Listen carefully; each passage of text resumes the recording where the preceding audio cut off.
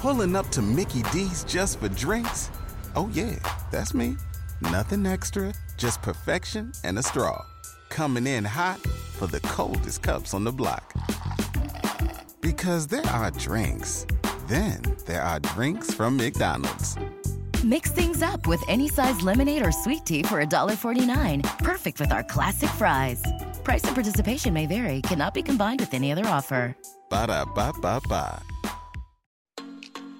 Mean Old Lion Media presents the Safe Conversations with Kevin Waits podcast. Hey, what's up, everybody? It's Kevin Waits again, and I'd like to welcome you to a new episode of Safe Conversations, where we unpack our bags and talk about everything that impacts us all, with the hopes that we could somehow find a way to move forward together. I'd first like to thank all of our listeners from across the country and around the world who take the time to just stop in and listen.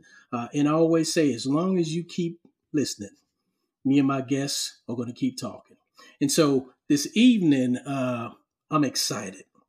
I'm really excited. And you probably saying, Kevin, you're always excited. But I got some other feelings going on with the excitement. I'm humbled.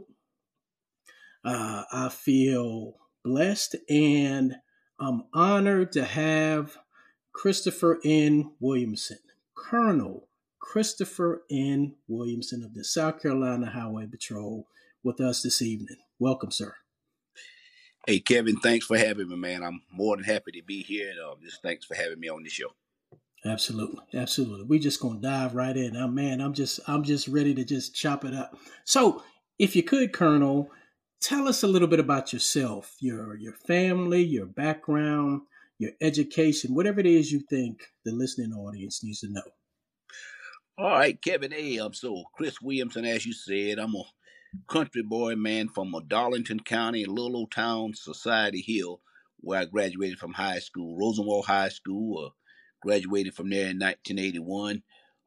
Received a track scholarship to a HBCU or CIAA school, Fayetteville State University. As I went off to Fayetteville State University, majored in political science. So I love politics. I love the political game. So political science with a minor in police science. Graduated from Fayetteville State in 1985 after 4 years there. Came back home. Where married my high school sweetheart, who is still my wife now after 38 years. Dolores, so we live here and been in South Carolina the entire time. Straight out of college, I came back home to Darlington County after getting married and joined the Darlington County Sheriff Department. Worked there for a couple of years. In 1988, I joined the South Carolina Highway Patrol and I've been stationed pretty much all over the state, and at that time was stationed in Berkeley County, in Moncks Corner area. Currently, man, I have two daughters, and I have three grandkids, two granddaughters and one grandson. Have 35 years on the Highway Patrol, and I have a master's degree in clinical and behavioral counseling that I received from Webster University in 2004. So, educational background, country kid. My parents had 12 kids, and I'm the oldest of those 12. That is awesome. So I'm gonna pump the brakes for a second and just thank you for not just you, but your family service, because I know how it is to be a part of something bigger than you. I know how it is to be in law enforcement, and a lot of times the family members don't get the accolades and the recognition that they should. I remember how my wife, had to be the glue to kind of hold it together. You know what I'm saying? So I thank you for your service. I thank your wife for your service, your kids, your grandkids, the whole family, because you know firsthand that if you're in law enforcement without a supportive family, you can't be all the way in. So thank you for that. Thank you. Yes, for that. sir. Yeah. Yes, sir. Yes, Kevin. So many times people see, Colonel, what they believe is your glory, right? What they see, they see the now, but they don't know your story, right? So in other words, people have no idea what you had to go through, what kind of challenges to get where you are today.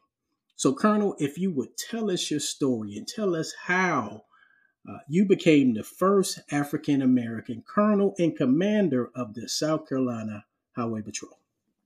Yes, sir. Be more than happy to. Let me join the Highway Patrol, as I said, in 1988, and I would have to say, upon me joining the Highway Patrol in 1988, there wasn't many African Americans that were troopers at the time. There definitely wasn't many African Americans who were being promoted at the time. So, when I came on the Highway Patrol, you would hear these stories about, man, you can't get promoted there. It's tough, and they don't care what type of education you have, but it doesn't matter. Heard to talk about the good old boy system. Just not going to work. But there were a couple of guys, close friends of mine, Melvin Howard, Darrell Kelly. I don't mind calling these guys names. Strong guys, man. We all sat out, 4 or 5 of us, and says that somebody has to put the work in, and one of us are going to be a first. One of us going to be a first, and I can really say, Kevin, it didn't matter which one of us was going to be that first. We was just striving hard. We were supporting and pulling for each other, and we worked hard at it. So 1988, for people that don't know, the Highway Patrol in this state, South Carolina, has been in existence since 1930. So April 4th of 1930. So April 4th last month gave us 93 years of existence in the South Carolina Highway Patrol. I worked hard throughout the years, joining in 1988. 10 years later, in 1998, I made corporal, which was kind of unheard of. People, there were guys then wasn't making corporal until 18, 20 years old. Just started moving. I worked hard, proved myself, um, and just show people that the dedication, commitment, and hard work, that it would pay off. The main thing you got to share here that I did is that saving lives, when you out here saving lives and you conducting traffic enforcement and save lives, that doesn't have a color. It doesn't have a color. Everybody lives matter. You want to save lives on our highways, and you just work hard to reduce those collisions and fatalities on the highways. So if you're working just as hard as anybody else, then why can't you be rewarded the same? So that was our commitment. We worked hard towards it, and just my man Melvin Howard, he worked hard, and in 2008, he was the first one promoted to. He was the first African American to be the second in command of the Highway Patrol, uh, becoming the first African American lieutenant colonel. So he had already set that stride. So we had one more step to make in order to get to the top, having the first African American colonel. Well, Lieutenant Colonel Howard, he retired in 2009, and that just led to other things. I think through my hard work, uh, you know, corporal in 1998, sergeant in 1999 in St. Matthews, Calhoun County. 2001 made lieutenant, went back to Charleston. 2003 made captain over the Orangeburg district. After that, for 5.5 years, the captain in Charleston retired, and I had a great familiarization and learned the hurricane plan on the I-26 lane reversal. Got real versatile with that, and knew that plan inside out. What everybody knows in hurricanes here in South Carolina, that's where it all begins. Charleston in reversing the lanes on the interstate. So at the colonel at the time, even though I was the captain in Orangeburg, when the captain in Charleston retired, that colonel then asked me to go to Charleston to be the troop commander over that district, over the Charleston district, in June of 2009. I stayed in Charleston for 2.5 years, and then fortunately in 2011, I got promoted from captain to lieutenant colonel, becoming the second in command of the Highway Patrol. And that's an awesome pathway. Um, Awesome pathway. Let me ask you a personal question, Colonel. Are you a man of faith? Yes, sir. All right. Yes, sir. Do you feel like during your journey that God kept you? And no doubt about it. Well, I was raised in a very religious home. If anybody listening know anything about holiness or Pentecostal, my father is a holiness preacher. Yeah, it was a holiness preacher. So these things about what kids do now, and we'll put it this way: I really didn't know what beer tastes like until I went off to college. I you know, understand. so but yeah, that was that. We go to church, stay in church all day, Yeah. and that's what. But no doubt, God kept me. The hard work, man, the prayers, Yes. the people and the family member and the community Mm-hmm. around praying for me. Mm-hmm. Uh, somebody saw the good in me and knew that I Yes. wanted to do the right thing, and I do believe that as those prayers goes up and the blessings come down, I believe that there are people in life that God has destined for certain things, Mm. and I really believe that I was one of those people. But Mm. I think that it is all showing facts and have come true by being Yeah. the first. So Yeah.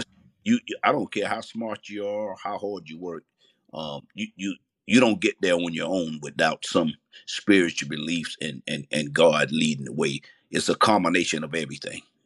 So, Colonel, you talked about the community and the prayers, and I can imagine just growing up, you know, knowing how sometimes people praying for you and you don't even know, for what them old folks used to say, seen and unseen danger.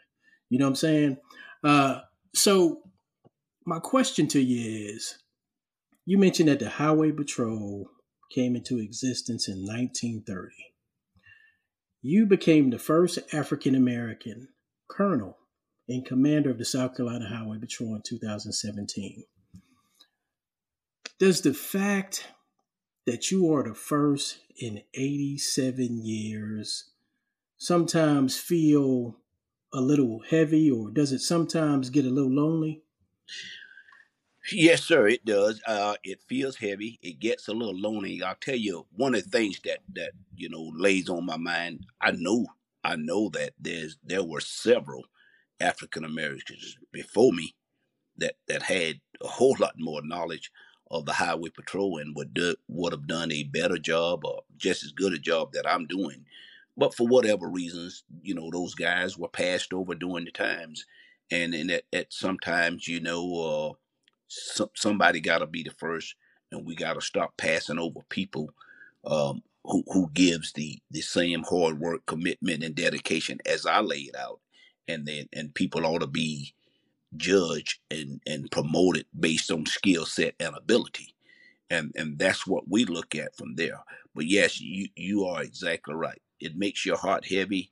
You looked at, well, why did it take 87 years, and knowing that you got qualified people that could have easily done the job, and that those people were right there in the running with the others when the job became available, but for some reason they wasn't chosen. So that's why I've made my mindset was that if I ever get in this position, man, hey, I gotta stay here as long as I possibly can to do the things that I know is fair and impartial, not just for blacks, but there's probably some people you can't tell that, but it has to be done for everybody.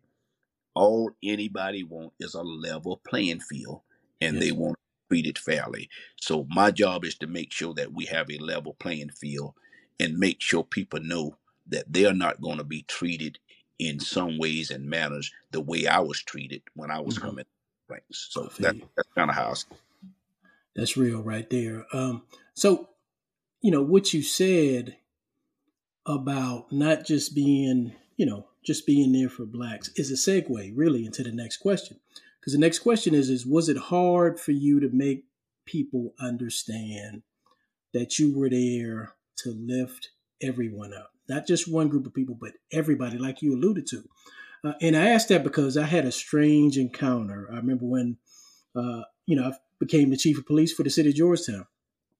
My executive secretary came back one day. She said, Chief, somebody's out here to see you. You want me to go get him?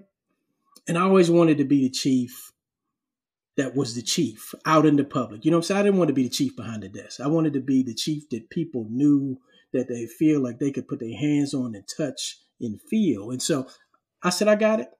Go out to the lobby. And Colonel, when I saw this gentleman, my dad passed away in 2009.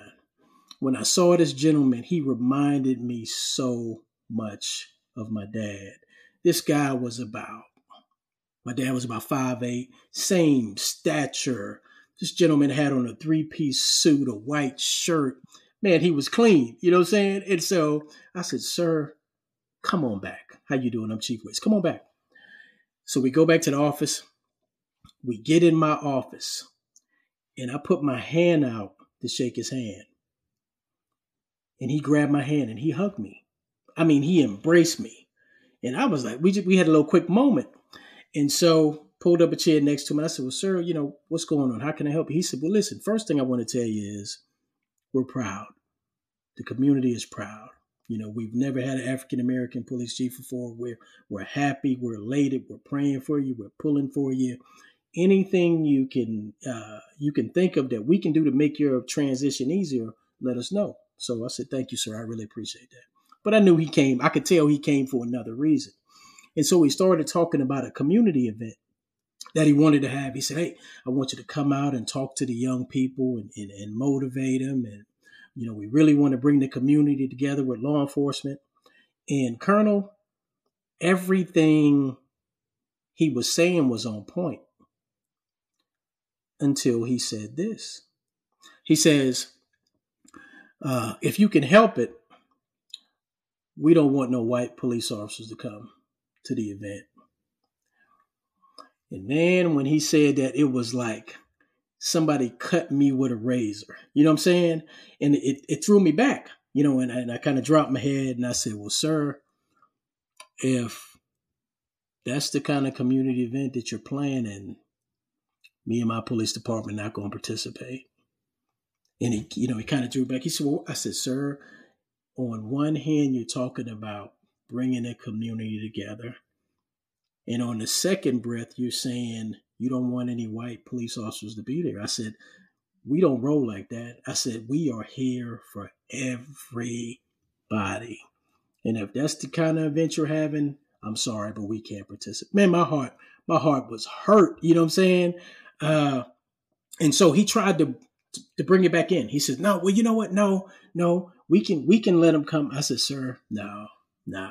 Because at that point, Colonel, even though he was changing his words, I knew where his heart was. You see what I'm saying? So we couldn't participate. But so I throw that out there and just ask you, has it been a challenge for you to get everybody to understand that you're not just there for one group of people? Let me tell you, Kelvin, diversity has always been a large part of me, and you have a diverse community, so you want a diverse police department. You want a diverse highway patrol.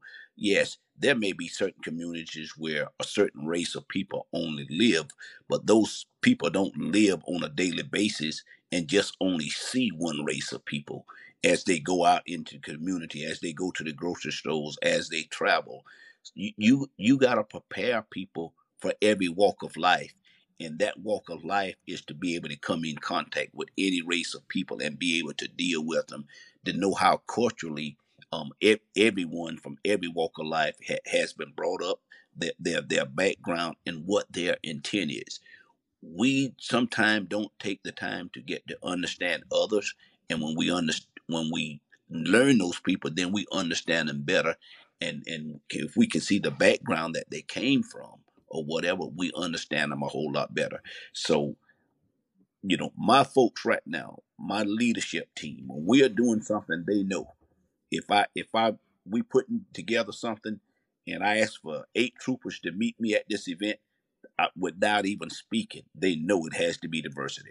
I'm looking for black males, black females, white males, white females, Hispanic, if we got them, because I want people from all walks of life to see everybody that we have, so that every child that sees this uniform know that they have an opportunity to wear this uniform no matter where they come from, no matter what the race is. And another thing, if we are doing something that shares to the community, let's say I got 10 new cars that I want to put out there, and I ask a captain for a trooper to assign to these cars, I'm never going to put something out, let's say with 10 white males standing beside patrol cars, because all I'm saying is that all I'm looking to hire is white males. I'm never going to put something out that just have 10 black males, because all I'm saying is I'm just looking to hire black males. It has to be a diverse community. I want whites, blacks, Hispanics, females, white females, black females, Hispanic females. And I am huge on that. And that's the way it have to be. And let people know that they belong. They can do this job if they want to. And it's our job to bring them along and let them know and give them the confidence that they can do it if this is what they choose to do when they grow up. Yes. Wow, that's awesome. And that's how it should be. What impacts do you believe you've made as it relates to the relationship between the South Carolina Highway Patrol and the community, as well as recruiting and retention? One of the major things, man, I've had so many community members from the faith-based civic organizations. People just reach out, uh, mainly like they did with you in Georgetown. Came to me and advised. They glad to see me on board, and um, they feel like now they can get troopers in their communities to try to understand. And for the most part, we have brought a lot of communities together. We've gone around we've gone around the entire state and having events where we just talk about community events. Let look young children see who we are as a whole. Now, as people know, more like when you was at Georgetown, hey, y'all get in the community. You were there. You in the city. You in the town. But the highway patrol, we usually on rural roads. We patrolling the interstates. A lot of times we don't do those things in the communities as police officers, cities and sheriff departments do. But that has been a commitment that I've been committed to doing, is making us more visible in the communities, making the community know what the highway patrol really do, and not only just doing that, educating the communities and getting them to buy into the fact that 30 to 50% of our fatalities that occur on our roadways, there are citizens who have access to a seatbelt but choose not to wear them.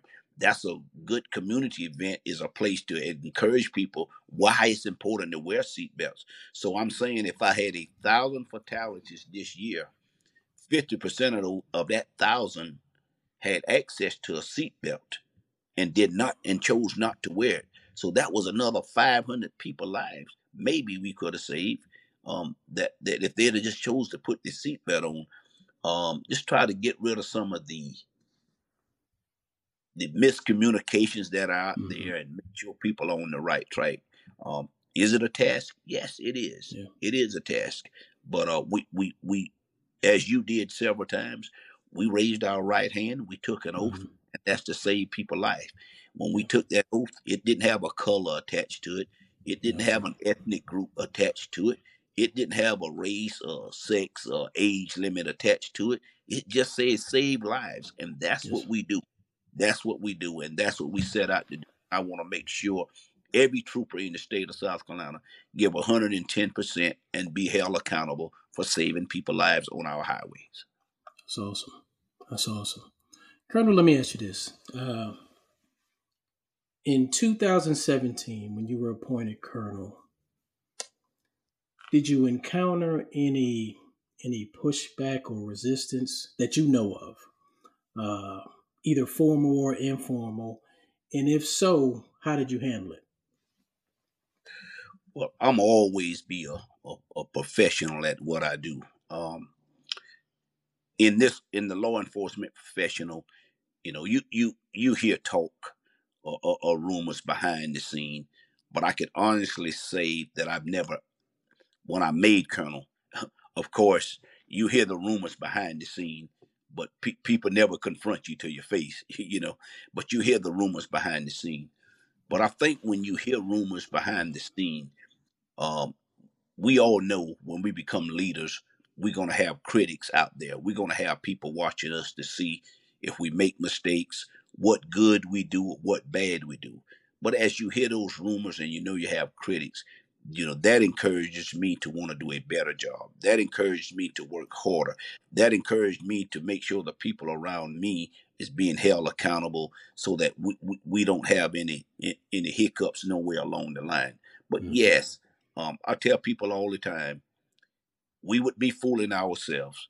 Number one, Kevin, you got people that if you think that racism and discrimination does not go on in this state, if you feel like this state is discrimination free, then you just fooling yourself. You understand? Yeah, you just fooling yourself. So you might as well be honest with it. We have people that's that way, and I'm not saying any particular race. It's all over, different sides. But uh, when you know things are like that, then you have to continue to do a great job. You have to make sure people know that every decision you make has nothing to do with color. It has to do with being fair and impartial. And when you're making sound decisions like that are going to shape people's lives and that are going to save lives, even if you hear rumors and people say things, then those things to you shouldn't matter because in your heart, just like you said about the guy who came to see you at your office. Yes, he'd already said he didn't want any white officers there. But then when he saw how you reacted as the chief, he backed off of it. Yes. But even though he backed off of it, you already knew what was in his heart. You already knew what was in his heart. So, even though he backed off of it, that's who he was. One quick example. This is what I tell people when I get new recruits in the highway patrol, and I just talked to 27 of them last week. Just graduated 27 last week. This is what I tell people. We have to be fair and impartial. You can't go out here and be biased when you're enforcing the laws. Just because you wear a gun and a badge, you're no more than anybody else, and that gun and the badge does not give you the power to mistreat people. But here's what you have to realize. My point taken is this. The majority of what you do when it comes to enforcing the laws on our highways has to do with your upbringing. Has to do with your upbringing and what you was taught and what was in your heart as you came up based on what your parents and the community taught you.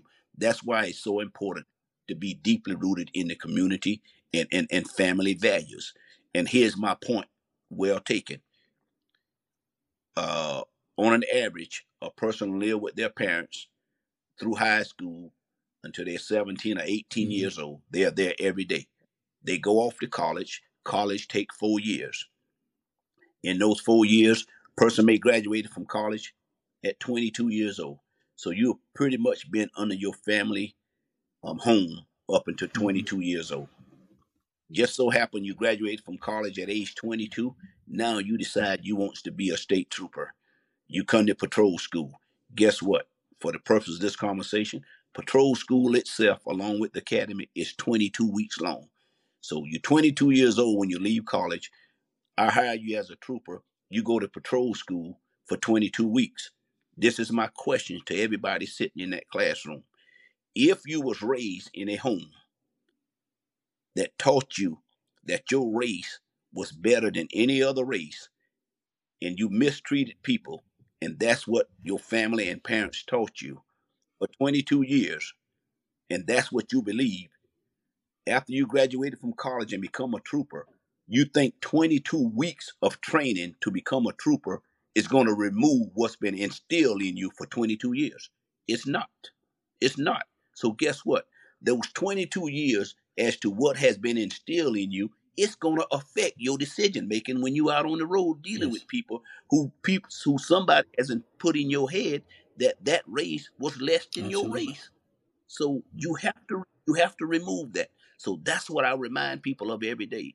And until you are free of that, then you're not making the best choices that you need to make when it comes to being unbiased and out here enforcing laws equitably and impartially and fairly. Yeah. Pulling up to Mickey D's just for drinks? Oh yeah, that's me. Nothing extra, just perfection and a straw. Coming in hot for the coldest cups on the block. Because there are drinks. Then there are drinks from McDonald's. Mix things up with any size lemonade or sweet tea for $1.49. Perfect with our classic fries. Price and participation may vary. Cannot be combined with any other offer. Ba-da-ba-ba-ba.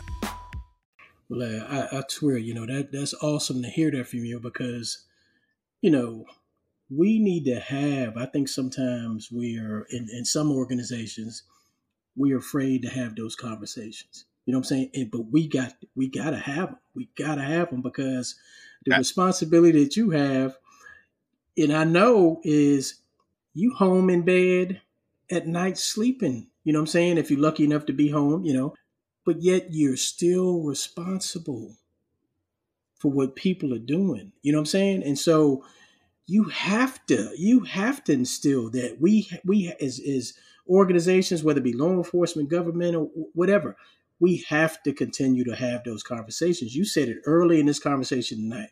When people talk, they get a better understanding of each other.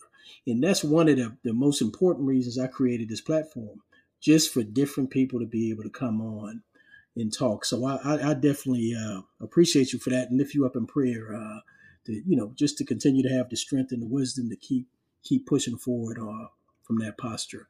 When I was a police chief, I had an aha moment. And my aha moment was, and when I say aha, when I knew that God wanted me to be in a certain place at a certain time. I knew it. If I had questioned it before, this moment made me understand. Prior to going to the city of Georgetown, I was the interim police chief at the Horry County Police Department. So I took the job in Georgetown. People thought I was crazy. Why you want to do that? You over here in Horry County, one of the biggest counties in the state of South Carolina. What you want to go back to Georgetown for? They tried to make it about money. I said, nah, it ain't about money. I knew, what my heart was telling me, where the Lord was guiding me, and I made the decision to go to the city of Georgetown and never regretted it because it was the right decision. So George Floyd was murdered. And like there was civil unrest across the country, right? Close by, and some in the state of South Carolina. So just like any other law enforcement leader across the country during that time, I'm awake at night. I'm laying in the bed and I'm looking at the clock. I'm looking at the ceiling. I'm wondering and worrying about if we're going to have peaceful protests or protests at all in our community. And we did. We had two. We had one small one, and then we had a larger march where there was about 5,000 people. And I remember the morning we were briefing. We had, SLED was here, state police, probation. We had support. And we were in the briefing, about to hit the street. And one of the young officers says, I said, hey, all right, we got all the information we need. You got your operational packets. Does anybody have any questions? Are all hearts clear? And one of my young officers said, Chief, I'm going to keep it real with you. I don't understand why people are marching here. That's what I don't understand. I don't get it. And Colonel, I'm telling you, for me, that was my aha moment. I knew right then that God put me on assignment to be there for that day. And I was so glad that this gentleman had enough courage to say how he was feeling. And I told him, I said, well, listen, good question. And I'm glad you brought it up because I know you're not the only one that feels that way. So thank you for asking the question. I said, but understand this. George Floyd was murdered in everybody's living room. If you saw it, you were traumatized. If you're not traumatized or wasn't traumatized, something is wrong. Something is wrong. And so across this country, across this globe, people are traumatized in every community. And through peaceful protests, people have the right to express themselves. And this is a part of the healing process. And I said, not to call any names. I said, but we have an opportunity. Something bad happened, something dark happened, but we have an opportunity to go out today and be a light and shine a positive light on this industry. And we went out that day and not one bottle broke. The community came together. We all marched together, and it was truly a beautiful day. But I knew that without a shadow of a doubt, I was supposed to be there for that.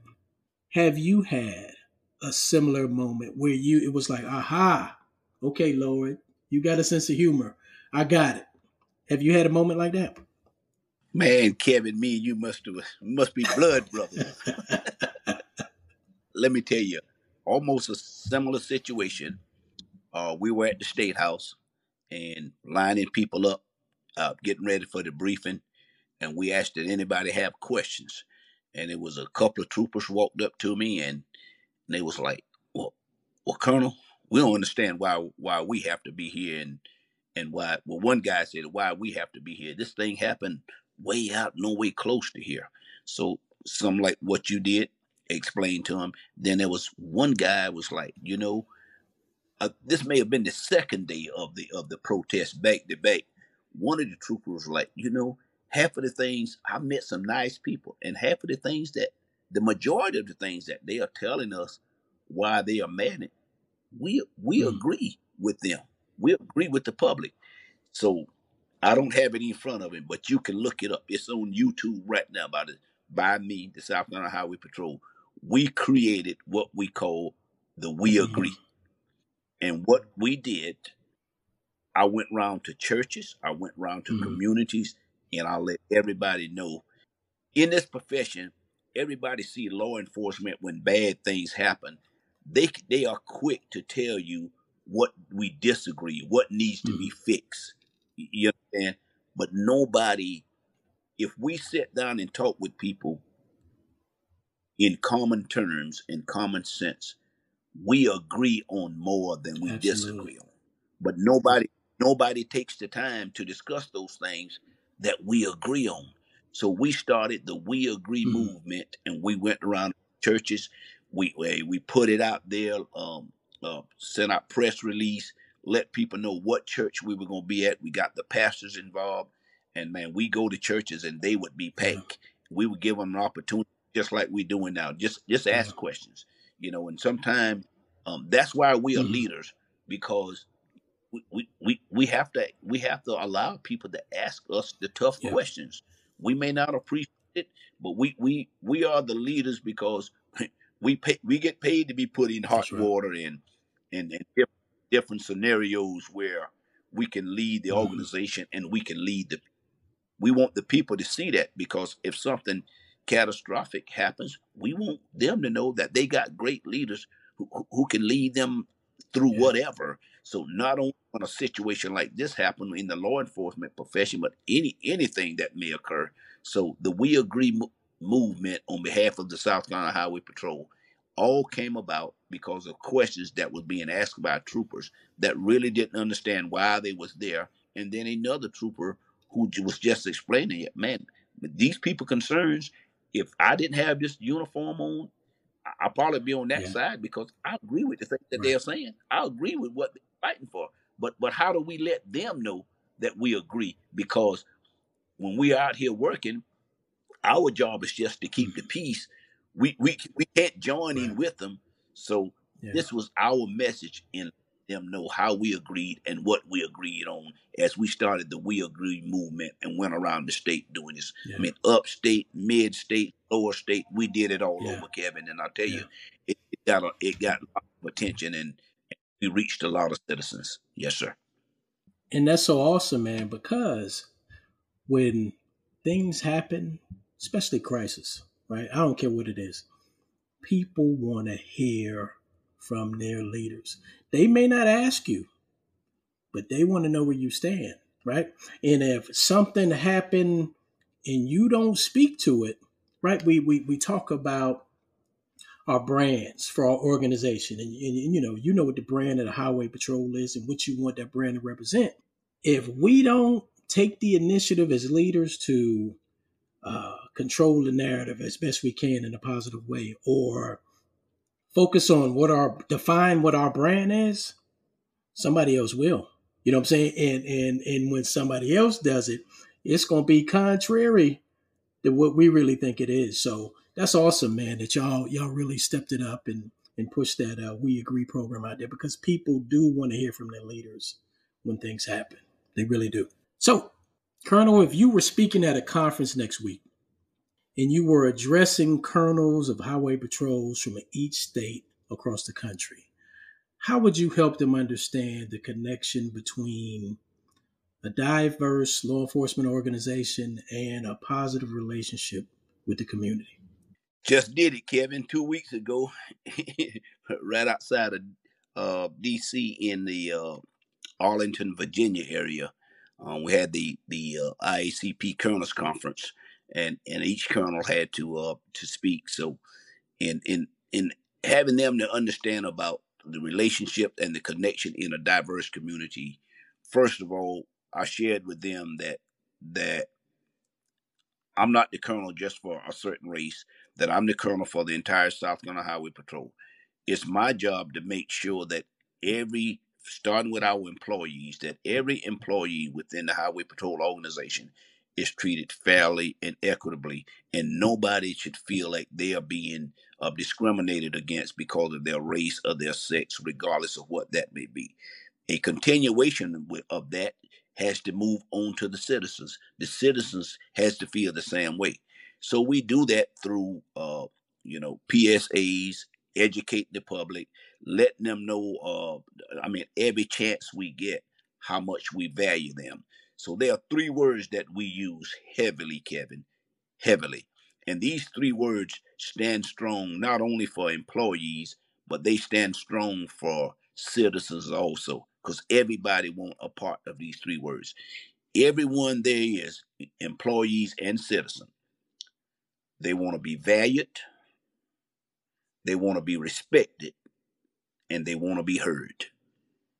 And if you can provide all 3 of those things to an individual, now you doesn't mean you have to agree with them, but if you let an individual, you let them know that they are valued.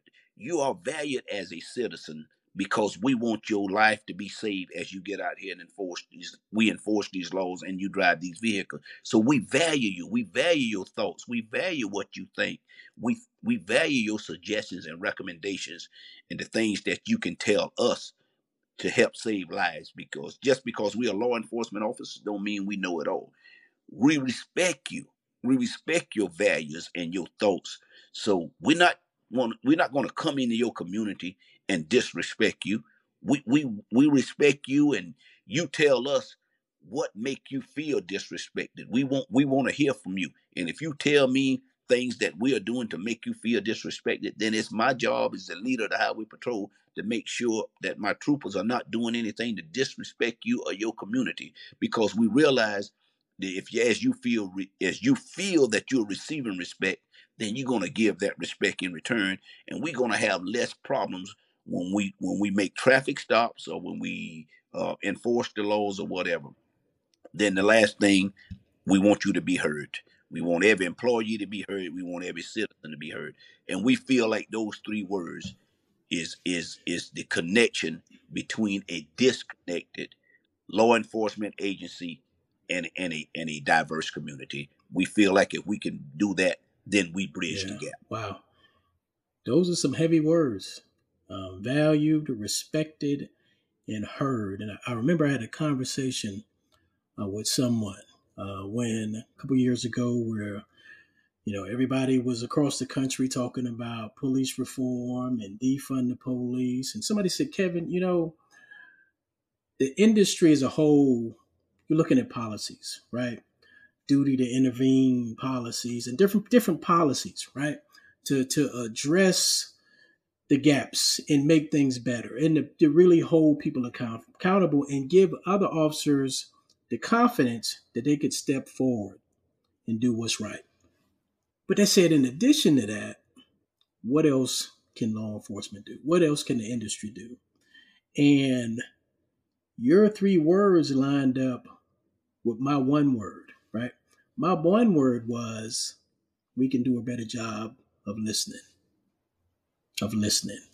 Because guess what? If we listen, if we do a better job of listening, we make people feel valued, right?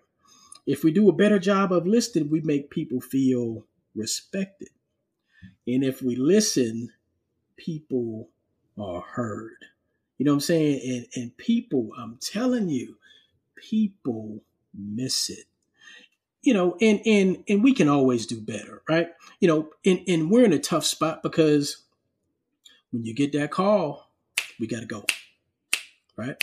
We're used to getting there and we got to fix things. You know what I'm saying? We high and tighten our uniforms, our cars clean. We know what needs to be done. You know what I'm saying? But sometimes we forget to listen. And sometimes we assume what the community needs and we don't ask them. You know what I'm saying? So, man, that's some powerful words. Valued, respected, and heard.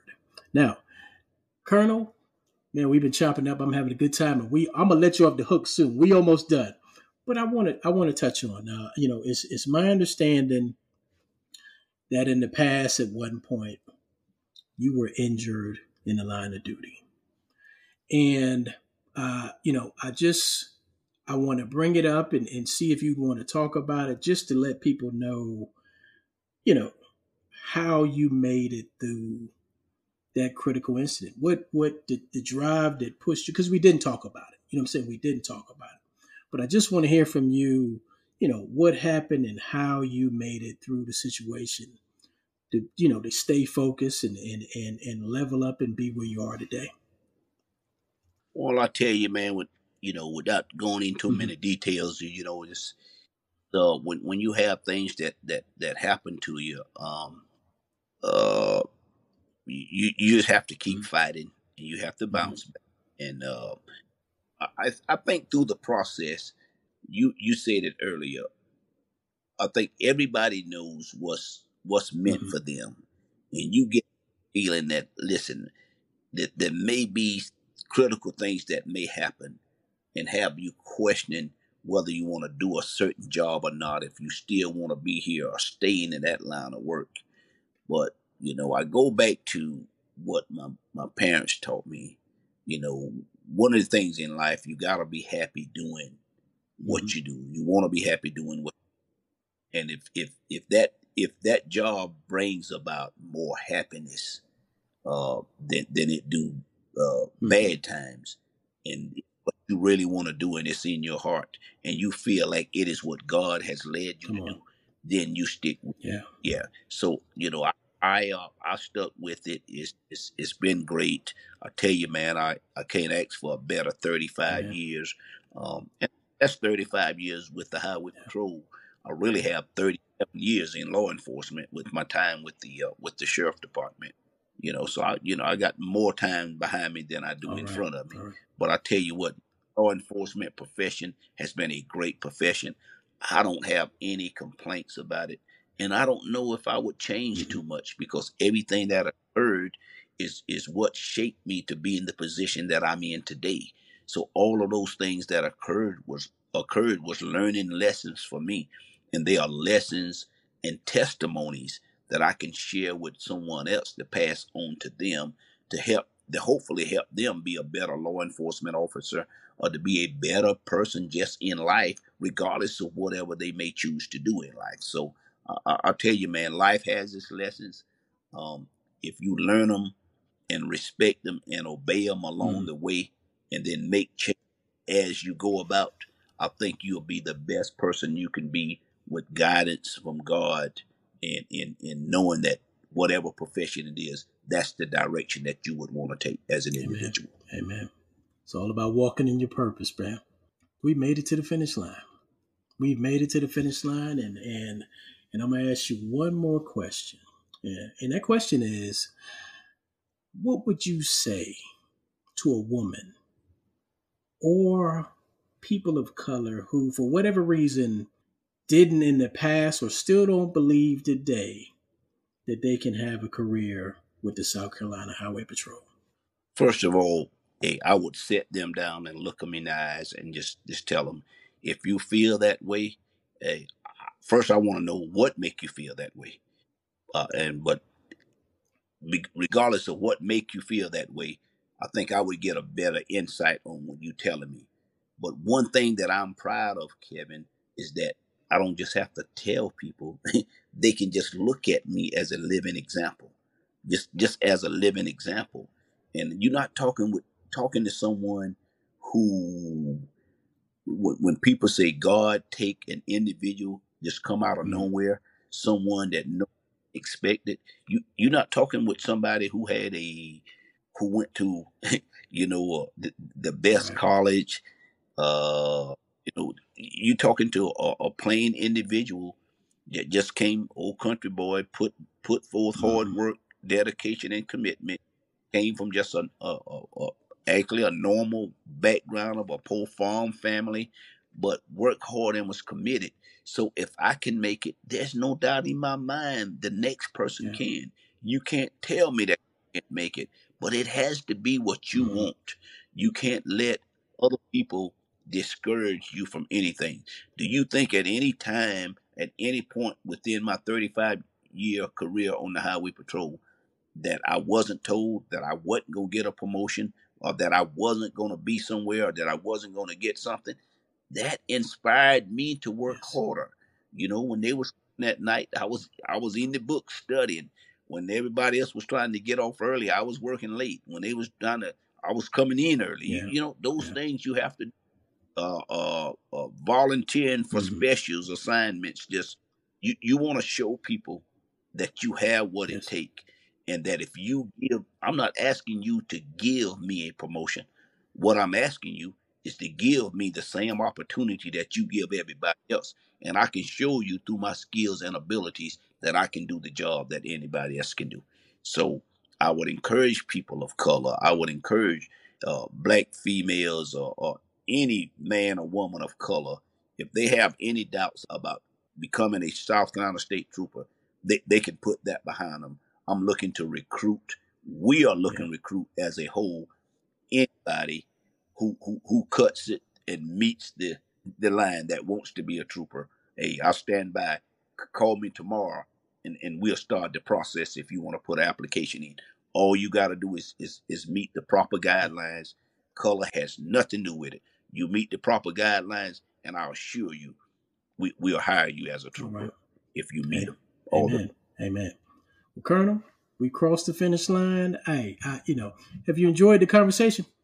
Man, I enjoyed it so much, man. I love it. Then, if that's the case, would you come back? Okay. Tomorrow. Awesome. I really appreciate you taking time. I know you're busy. I know there's a high demand on you, and just the fact that you stopped by just to break bread and fellowship with me for a little while and chop it up really means a lot. So I pray your strength, and if there's anything that I could ever do, to be of assistance to you, please let me know. So thank you. I mean that from the bottom of my heart. You're quite welcome, Kelvin, and same here on behalf of the men and women of the South Carolina Highway Patrol. We always here for you, the community.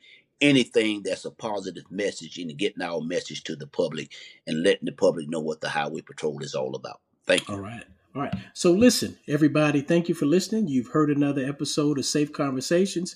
And I always tell you, just because it's called safe, don't mean it's soft. We really talk about things that impact us all, again, with the hopes that we could somehow move forward together. So until next time, peace. The Safe Conversations with Kevin Waits podcast is hosted and produced by Kevin Waits. Executive producer Ken Johnson. Find the Safe Conversations with Kevin Waits podcast on Apple Podcasts, Google Podcasts, iHeartRadio, Spotify, Stitcher, TuneIn, Odyssey, Amazon Music, or where you get your podcasts.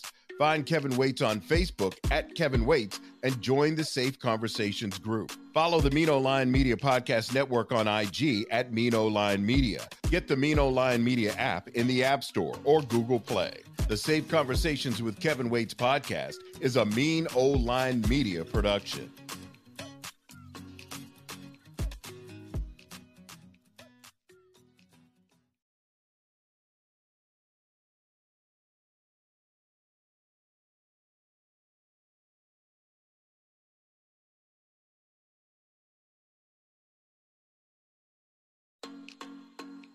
The Safe Conversations with Kevin Waits podcast is hosted and produced by Kevin Waits. Executive producer Ken Johnson. Find the Safe Conversations with Kevin Waits podcast on Apple Podcasts, Google Podcasts, iHeartRadio, Spotify, Stitcher, TuneIn, Odyssey, Amazon Music, or where you get your podcasts. Find Kevin Waits on Facebook at Kevin Waits and join the Safe Conversations group. Follow the Mean Line Media Podcast Network on IG at Mean Line Media. Get the Mean Line Media app in the App Store or Google Play. The Safe Conversations with Kevin Waits podcast is a Mean Line Media production.